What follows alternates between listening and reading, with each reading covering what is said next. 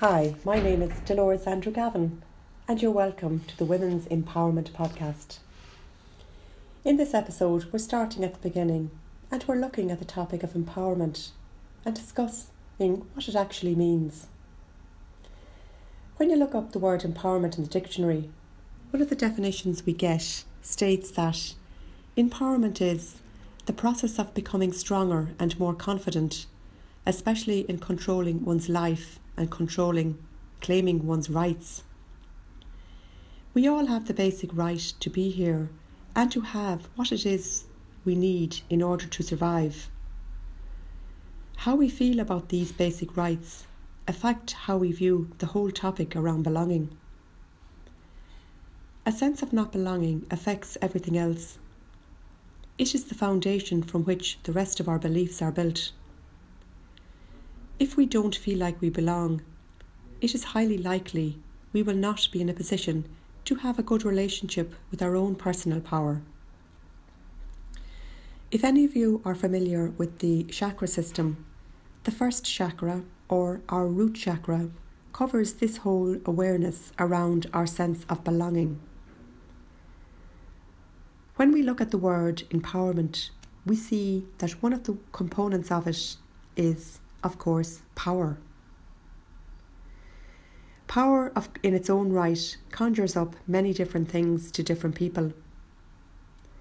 How power was handled in our family environment growing up has a huge impact on how we perceive power in the world. For example, if we saw power shared equally between our parents, we are more than likely will have a very balanced view of power and feel that everyone is entitled to have their say and be seen and heard. We may not even know we hold this belief. It's just in our unconscious, and it's the way we view power, and it's a very balanced view. On the other hand, if one of our parents powered over the other, and let's just take, for example, in this situation, it was the father overpowering the mother, then we may equate power more with the masculine, and dad in this case.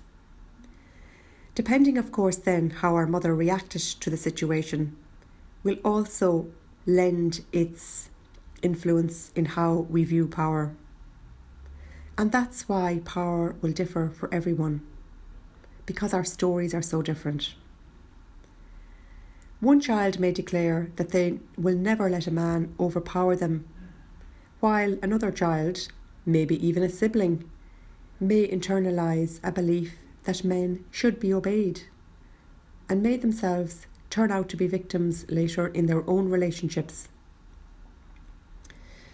When I talk about the masculine and the feminine, I'm talking about different types of energies. We all have both masculine and feminine energies within us, and we always strive for balance.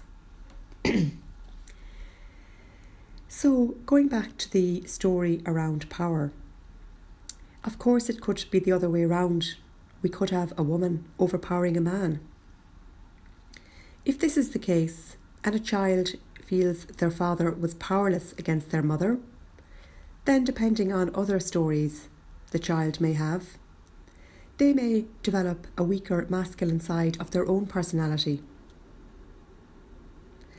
So the story of power we have from our own childhood forms our beliefs around how power is and will most likely dictate how we handle power in the rest of our life. And of course, there are also our own individual personality traits.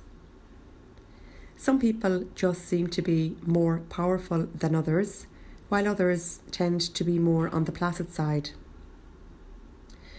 So going back to the definition of what empowerment is that I mentioned earlier, the process of becoming stronger and more confident in controlling one's life and claiming one's rights. So we see it's a personal story and it's an inside job. And when I talk about power, I'm talking about our own internal power. It's not powering over anyone, nor is it leaking our power to anybody else or giving our power to anyone, whether we do this consciously or unconsciously. We can look at our own personal story and ask ourselves how we view power. If you're in a relationship, do you feel equal in your relationship? And you can look at all your relationships, in fact, when asking this question. Do you have the ability to follow your dreams? Are you content and happy with your life? If you are feeling like a victim, then it is possible that you feel like you have your power being taken away from you. Of course, we always have a choice in this as well. And if we come to the conclusion that someone is taking our power from us, we have the choice to change that story. It starts with ourselves, and ourselves doing the work in order to make this change. And I would say at this stage that if you are feeling any of these stories resonate with you, not to add the emotion of shame or guilt. We are who we are because of the stories that got us here. And it's to have an acceptance and an awareness of these stories is a great start.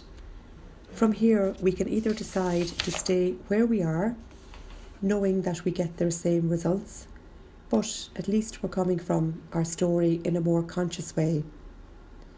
We do have the choice, of course, to change our stories, especially around our personal power, because this is where real change happens in our life.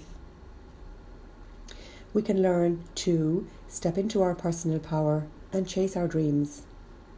We can step into our personal power and form balanced relationships with people, being assertive and not being passive-aggressive, being assertive and not being aggressive, having boundaries of what we allow and don't allow another. These are all awarenesses, and we will go into them all further in future episodes of our podcast. So I would also like to just mention at this stage that I asked a few people if they'd like to give me their definition of empowerment. And Angela Cahill told me that her definition was finding yourself and doing what you love. And isn't this a wonderful thing, to be so empowered that you actually know yourself so well that you can do what you love? Now, this story wasn't always the way for Angela, and she has become empowered herself with her own journey, and she is now doing what she loves. And I think that is definitely a wonderful definition of empowerment, finding yourself and then being in a position to do what you love. Another lady, Brenda, wrote, "Not to worry any longer what people may think about me." When we are standing in our own personal power, our boundaries are up. We're not letting the judgments and opinions of other people define us. We actually then are in a position not to worry what people think about us, because we're so confident. Our own self-esteem and self-awareness is in such a way that we accept who we are and we're happy with who we are. Now, of course, I'm not saying that life is always going to be perfect when we are empowered individuals, but what it is really is, in its essence, we're able to deal with life in a way that's more authentic to ourselves. Yes, we'll have curveballs thrown at us, but we will be able to stand back and look at them for what they are. We will be able to see what they're triggering in us, what story they trigger in us, what power story may be coming up for us again. And we have the ability to be able to work with our stories better.